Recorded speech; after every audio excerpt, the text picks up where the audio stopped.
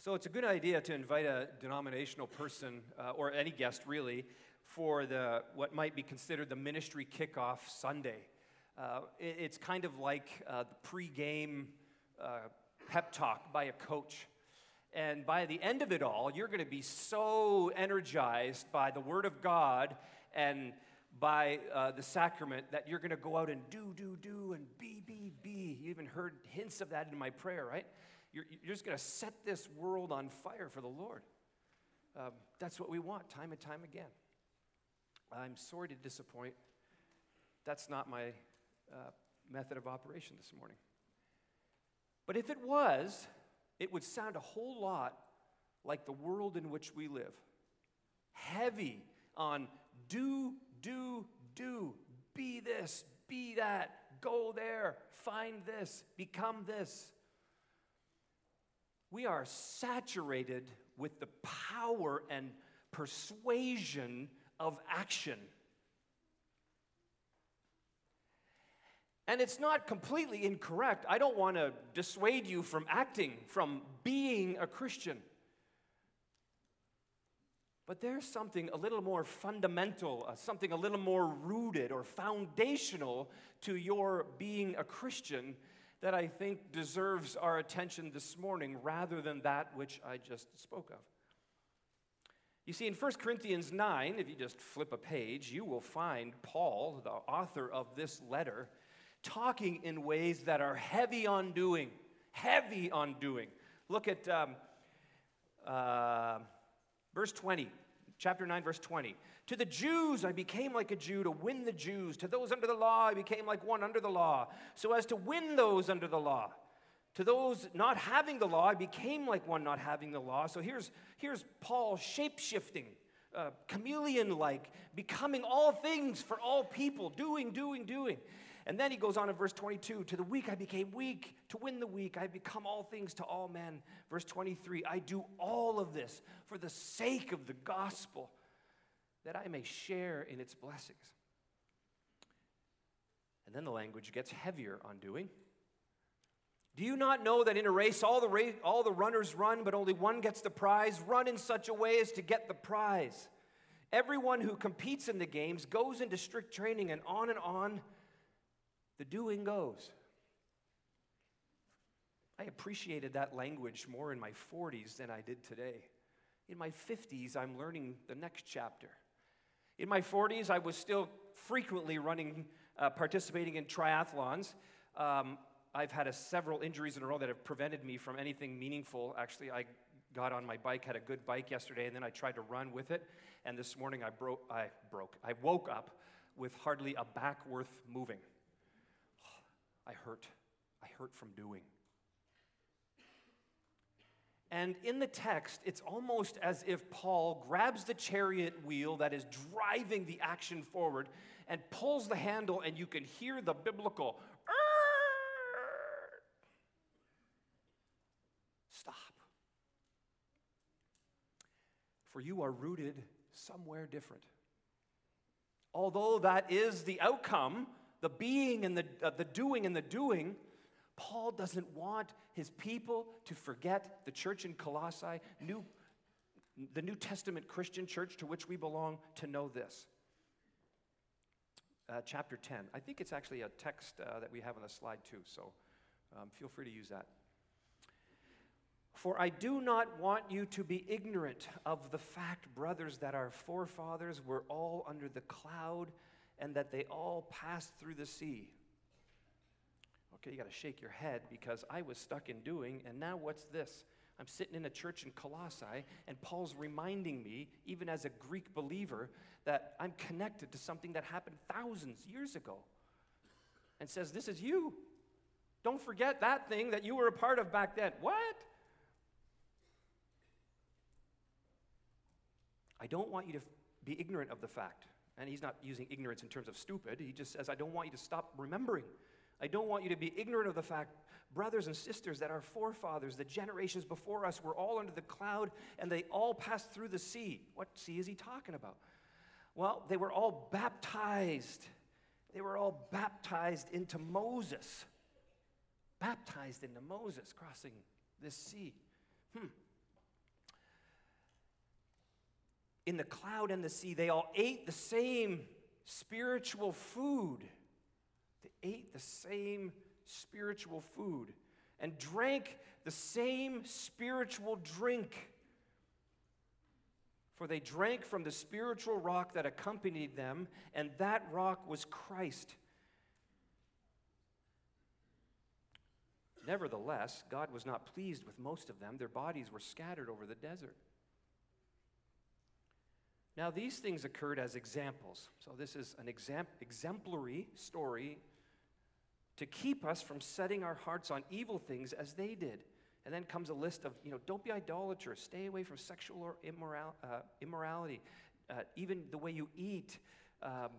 Don't test the Lord in your conduct, in your language. Don't grumble, verse 10. And then back to verse 11. Yeah, this won't be on the screen. These things happened to them as examples, were written down as warnings for us. So there again, the example language. This is an example on whom the fulfillment of the ages has come. So if you think you are standing firm, be careful that you don't fall. No temptation has seized you except what is coming to every person. And God is faithful. He will not let you be tempted beyond what you can bear. But when you are tempted, He will provide a way out so that you can stand under it.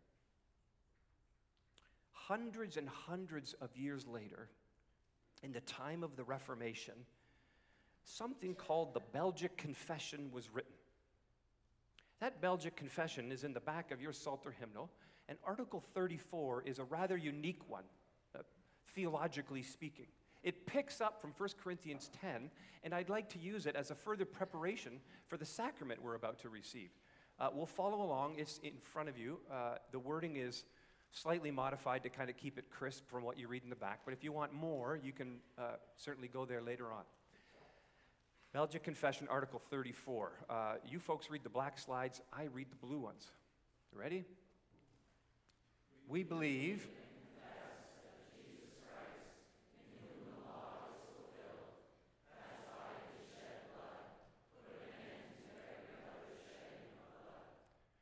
by it, we are received into God's church and set apart from all other people and alien religions, that we may wholly belong to Him, whose mark and sign we bear.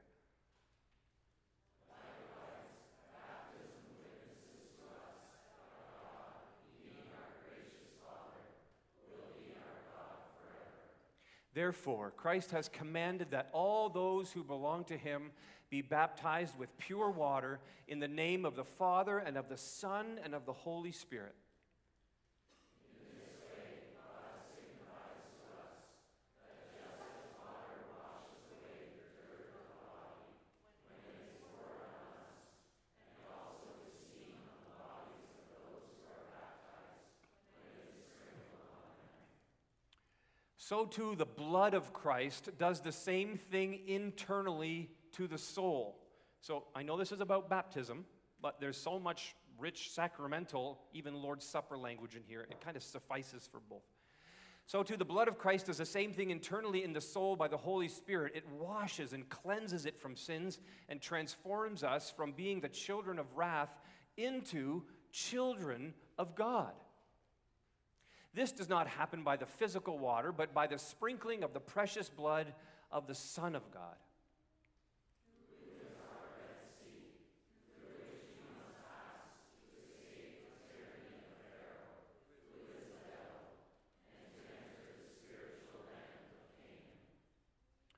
Our Lord gives what the sacrament signifies, namely the invisible gifts and graces, washing, purifying, and cleansing our souls of all filth and unrighteousness, renewing our hearts and filling them with all comfort. Giving us true assurance of His fatherly goodness, clothing us with the new self, and stripping off the old self with its practices. Amen. There's going to be a slide left up during most of the time I'm speaking, which kind of connects Article 34 together with 1 Corinthians 10 and puts out this wacky metaphor of what's going on with the Red Sea. Jesus, our Red Sea, through which we must pass to escape the tyranny of the Pharaoh, who is the devil, and to enter the spiritual land of Canaan.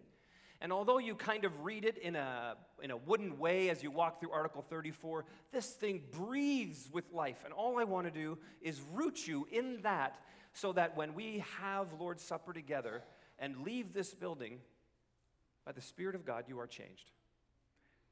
Shouldn't be too hard. It's God that does all that work. I don't got to worry about it. So here's where it goes. In this culture of doing, in which we regularly, on shows like American Idol or other places, continue to hear the message that you can be all that you want to be as long as you stick with your dreams and continue to act in a progressive sort of fashion, that you can accomplish that.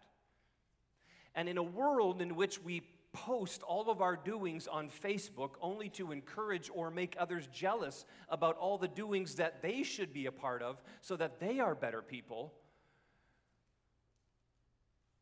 we pause. Because that temptation exists in the church. Every church looking to do that much more, to be that much greater and more attractive, to develop this really interesting, dare I say, sexy ministry so that others think this is the coolest place. Churches in the hyperactivity of doing refuse infant baptism in a sort of transfer of membership one to another and say you must do a believer's baptism in order so that your doing matches the membership of this church. And doing of baptism by an individual trumps that which God did many years ago. It's quiet. It's often not noticed, but it happens.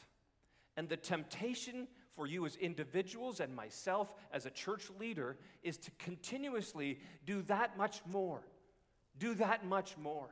Do that much more. Now, I've got nothing against good old reformational Protestant work ethic and working your tail off, but this is something different than that.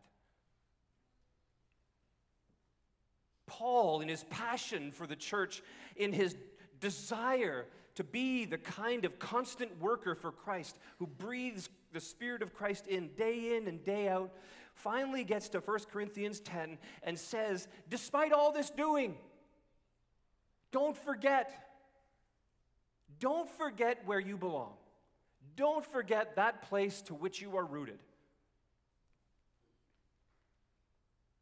And it's a seminal moment in Israel history. It's a moment that defines a nation. Even if you didn't belong to it, by a virtue of the fact that you believe in Christ, you belong to this people group. This is our story. Do you remember when we went through the Red Sea, is what Paul is saying? And it's as foreign to you as it would be to them in Colossia. Do you remember when we did that? What did we do? Well, that was that time when. A seminal moment. Now, what's a seminal moment? Maybe not appropriate for the pulpit, but the word is related to semen. And it's called seminal by virtue of the fact that, by definition, it is a seed by which life is changed in following or future moments. So, the seed of what God gives to allow birth to happen is similar in that there is a seed moment that will define what life looks like in the future for a person, for a nation, for an entire globe, for a community, for a church. Seminal moments. And Paul says, remember that seminal moment, because that's what defines you. So let's take a second. Seminal moments. Seminal moments can be positive or negative. Let's start with the personal ones. Can you reflect in your own mind those moments in your life that have defined you for a lifetime? Some of them are positive. Some of them are negative. In my own life, attached to this church, I don't know if I've ever told anybody in this church in my entire time that I was here. As a child, in this church in which I grew up, I was sexually assaulted by another person who was part of this church. Seminal moment. A week does not go by where I do not think of that. So what do you do with the yuckiness that attaches to yourself about this particular kind of moment? Now, the good part is that, and I would say, by and large, this experience was a very good moment. It only happened once. It's not like a life, weeks and weeks went by where this was a regular occurrence. But it happened. And the response from healthy, mature Christian individuals and the church, this church, some of the people which still are here, to say to me that that moment does not change the grace of God in your life, they didn't say it that clearly, but that's what they meant, means everything and has defined my life for years and years to come. Seminal moments, good or bad. And by virtue of the amount of people that we have sitting here today, those kinds of experiences, although that one I mentioned was kind of yucky, they will number in double digits in this place. But we all have them. We all have seminal moments. Let's go through a few other ones. I think the building of this church and its refurbishment can be a seminal moment. It will determine, I hope, it will be a seed, I hope, of how ministry is conducted here, with fellowship and greeting and welcome and evangelism being a key impulse to how it is that people behave here. Seminal moment. Nations have seminal moments. When national health care was brought into Canada, seminal moment. The election of a leader can be a seminal moment that changes the way in which a nation goes. Our entire globe has seminal moments. France's leader recently said in the G7 summit, I'm not sure if I say Marson or Marcon, but he said, the lungs of the earth are on fire. What was he talking about? He was talking about the rainforest being on fire. Seminal moments. The seeds by which things can drastically change. And Paul says, back then in the Red Sea, we had our seminal moment. You get what a seminal moment is? So in order to understand whatever this text is about, we got to know what happened at the Red Sea. So let's go there. I got a couple slides.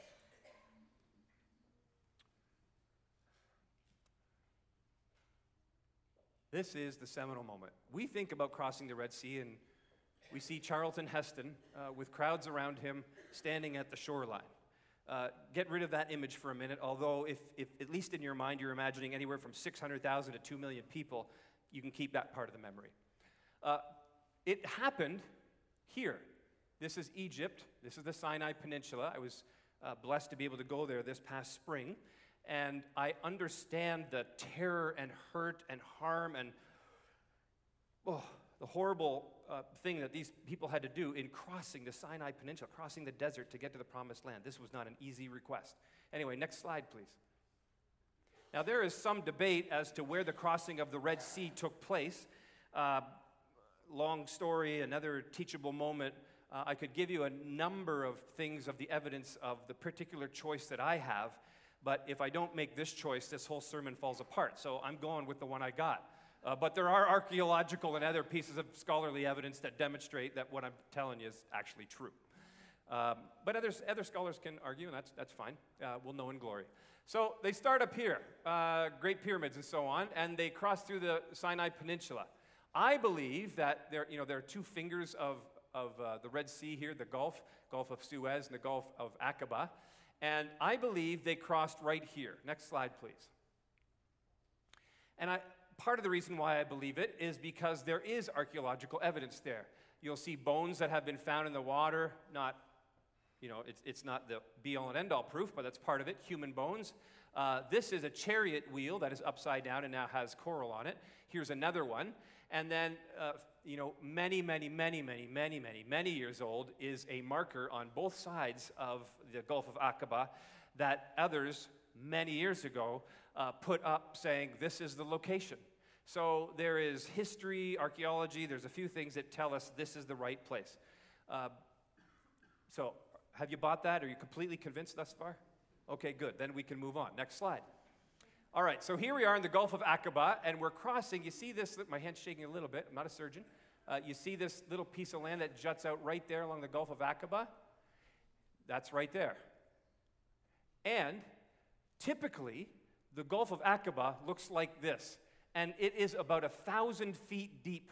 Okay, so from here to here, the topography, underwater topography, is that the land is underneath is 1,000 feet deep. There's no way 2 million people with aged seniors and camels and the family cat and all the belongings that they brought along could have crossed over by going down 1,000 feet and the type of topography there. Scientists say it's next to impossible. Next to impossible. But in this little piece of land that juts out, which is right here, there is one location where the topography changes. I'll talk to you about how that changes in a minute. As well, along the entire coastal region, there's really not much place for 2 million people to be safe from the Pharaoh who is chasing them down. Pharaoh, who is sin and evil in the world. On the heels of that which is good in the world, those who are led by God. And so they end up camping right here. It's the only place where they could get a whole group of people sort of camping in one zone. Beautiful. It's a provision of God, geographically speaking, for those people. I dare say if my wife was on the trip, she would have been the first one to say, "That's the Lord. That's the Lord. It's got to be the Lord." And she would be right. It's the Lord providing provision there. Now, back to the underwater thing. Look what happens right here where this red dotted line is, right there. It's only like 100 feet deep. I'm not sure what the actual depth is, but it gets really, really shallow. It is the only place in the Gulf of Aqaba where scientists say this is where the people could have crossed. And together with all the evidence, I'm sort of convinced that this is the spot. Now, imagine for a moment to connect to Article 34 of the Belgic Confession, and here, Paul is saying, and the article is telling us, that our sacraments demonstrate something that is going on in this event. And what it demonstrates, what they're meant to convey, is that God goes ahead of us. And all of his provisions, which we don't see, are right there, even when we don't see them. Paul says, don't be ignorant of that fact. Don't forget. Remember. He stops all his doing language and he says, you are rooted in a place of remembering. Remember this event where you thought you were toast and all that was wrong in the world you thought was going to come upon you and you were going to cave, that it looked like there was no way out because you were standing on the shore and from the sight of things, all you saw was water everywhere and Pharaoh and his henchmen behind you. Isn't that our experience in the world? Martin Luther, in his small piece on prayer, he writes a letter to his barber on prayer. He gets to the second petition about God's kingdom. And he basically writes a story or a prayer that says, Lord, don't let the kingdom that is of this world, that is so heavy on doing and distracting people from your kingdom, change the minds of the few people who call themselves Christians. See, that's the temptation in a doing world. In a world that's full of brokenness and sin and hurt. When all those seminal moments are negative and want to make you give up on the Lord. You know people like that? I got family members like that. Something happens in their life, a seminal moment, where they have every just reason, it seems to me, to say, forget it. If this is what God does, then I'm out. Tap out, done. They walk away. And as a pastor, I don't have much to say. I mean, I got a lot to say, but on a human level, this is a natural and normal experience. You measure your faith by what God does or what you do. And if things are going well, faith goes well. If the church is making right decisions, your faith goes well. Paul says, 1 Corinthians 10, in Belgic Confession, Article 34, says, this sacrament and that passage and that metaphor is to remind us that it's not about our doing, but it's about this moment when God showed up and did everything for us, provided everything, and we had capacity to do nothing. Nothing. You are defined as a person and as a church, as a denomination, as Christians around the world by what God does. Remember that. Don't do anything just yet, but remember that. And the waters split, the people go through. Look what God did for the rest of your life, like Deuteronomy 6. When your children sit you down and ask you a question, why do we believe this? You say to them, remember what God did? Remember the signs and wonders that God did? Because this ain't about you. This is about what God does and what God provides.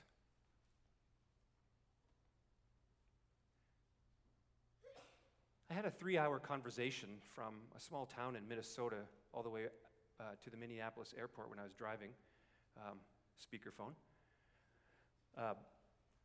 with a young woman who was questioning me about believers' baptism, a woman who had been part of dozens and dozens of baptisms that I had done here in this church, and she wanted to know why baptism was important. Now that she was entering into a church scenario where they wanted her to be rebaptized, she said, what was all that baptism as an infant stuff about? And I said, 1 Corinthians 10. You were part of something God was doing already from the time you were conceived.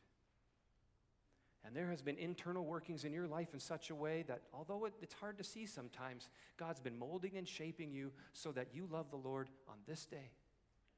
So you could choose to get rebaptized, I guess, if you want. It's not much different than if someone, 100 years later from the crossing of the Red Sea said to his parents, now I wasn't part of that crossing of the Red Sea. I don't really remember it.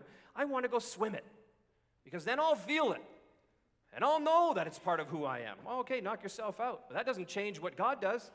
That doesn't change what God did. That doesn't change the amazing things that happen internally during the practice of healthy church in the sacraments that you're just not paying attention to.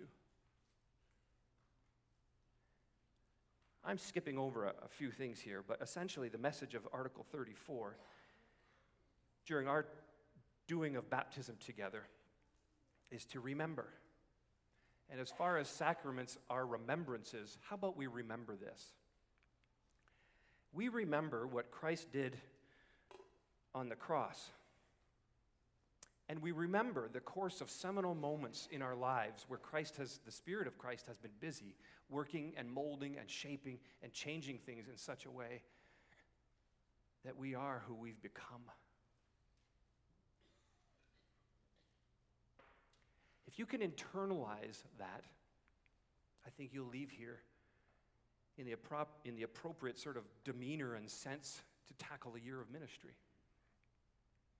Fundamentally, I think remembering is the primary responsibility, only activity of the church. Here's why I say it. I'll give you an illustration from our church. There was a woman this year, a family this year, whose son fell out of a grocery cart in Canadian Tire. Little guy, smacked his head to such a degree that their life is completely different. They have a child with what will be lifelong brain injury.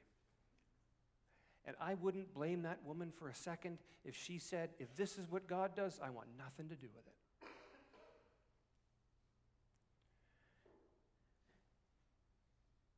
And yet, we have watched that family remember the grace of God, to actively remember and look for hints of grace in the struggle. What was God doing when I wasn't even aware? Where is God busy in the healing of my son that surprises me? And she posts everything on Instagram. So the entire congregation is able to live into the remembering part of her faith journey. Now, I've had relationships with many of you in this church, and I know some of your seminal moments where those very questions came to mind. How can I believe? When? And you know what you needed? You needed people around you to say, don't forget. Don't forget. Look what God has done. I see evidence of him here and there, and I've experienced him in this way. And you tell your story of faith, and you give proof and voice again and again to the action of God, even when you don't feel or see it. In a world that is hyper on the doing and looking for the next great fix, this is your primary responsibility. And every time you have a sacrament, Lord's Supper or baptism, you are called to remember again. That's Calvinism 101. It's why what we know we call the doctrines of grace. In Reformed circles, that's what we call it, doctrines of grace. They're not the doctrines of doing. Heck, we don't even begin with T for total depravity. Although some of you talk that way, and we have got that stupid flower called tulip.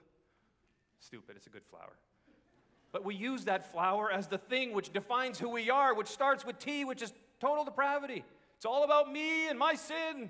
Oh, it's rotten. Bad person, me. Well, that may be true, and it is true. You're a sinner in need of salvation. But that's not where we begin. Who knows where we begin? Canons of Dort, the other fuzzy, dried-off document in the back of your hymnal. Unconditional election, which is a whole statement that says, this is about him. This is about the very nature of God and how he loves broadly and freely and beautifully, so much so that he sent his only son to die for us. Romans 5, verse 8, even while we were sinners, busy doing stuff, living like the Israelites in revelry and talking bad and testing God and pagan worship, while we got busy doing stuff as a way to think about how to manage our way in the world, while we were doing all that, Romans 5, verse 8, Christ died for us.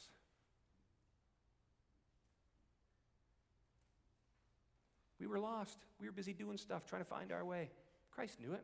He did something. That was another crossing of the Red Sea. And the reformers who put that article together put all of this together and said, that's why you need a constant reminder. This Lord's Sacrament, this Lord's Supper, this baptism, these two sacraments, you will practice them again and again and again and again. And remember, when you do, it ain't about you. It's about him. Help everyone remember that. Take your seminal moments and filter them through what you've heard from 1 Corinthians 10 today. Take, eat, remember, and believe.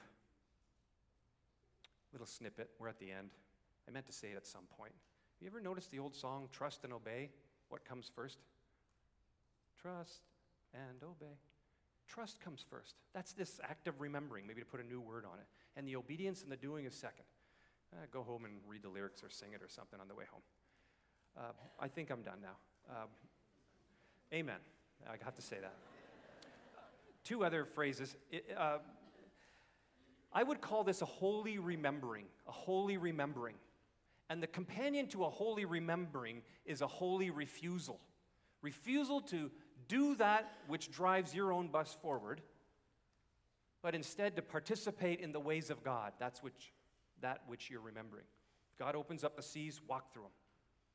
Okay? Holy remembering and holy refusal. See, you're taking notes, so maybe 4 words. Holy remembering, holy refusal. Amen again. Okay. Do I pray to close? Yes, I do. Let's pray. God, we're thankful for the work of your church, and we're thankful for individual believers in it. But as thankful as we are and will be for the conduct of this church in this season of ministry, we're rooted somewhere. We're rooted in your acts.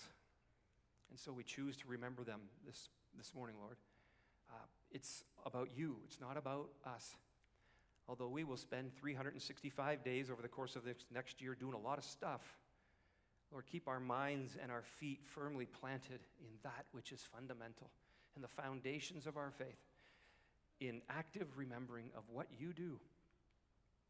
Lord, we've brought up some sensitive material here this morning, and I'm sure there are people who have had some painful experiences jog in their mind. So can I just pray for these two things? Lord, I pray that your Spirit might warmly envelop them in such a way that they are affirmed in the comfort that only God can give. And secondarily, would you raise up people around them who grant them comfort, who grant them the sort of cognitive capacity to get back on board and to not give up on that which God so wants to happen in their life, to form and shape them, and to even use these seminal, perhaps negative experiences in their life to be part of that shaping, so that when they get to the end with the spiritual eyes that only you can give, they can say, well done, thank you, God, for what you have done in my life. Lord, we're about to enter into a time of this meal together, and it's a time of communal fellowship and sharing. Lord, bless this body and its community and its growth this year. Draw them tighter together and tighter to their community so that we might love the Lord together in increasing fashion. Lord, I pray for the leadership of this church, the council and the staff in every form, that they might have the mind of Christ in their leadership, and that together and with the church they are further sanctified, further made like Christ. This we pray in Jesus' name. Amen.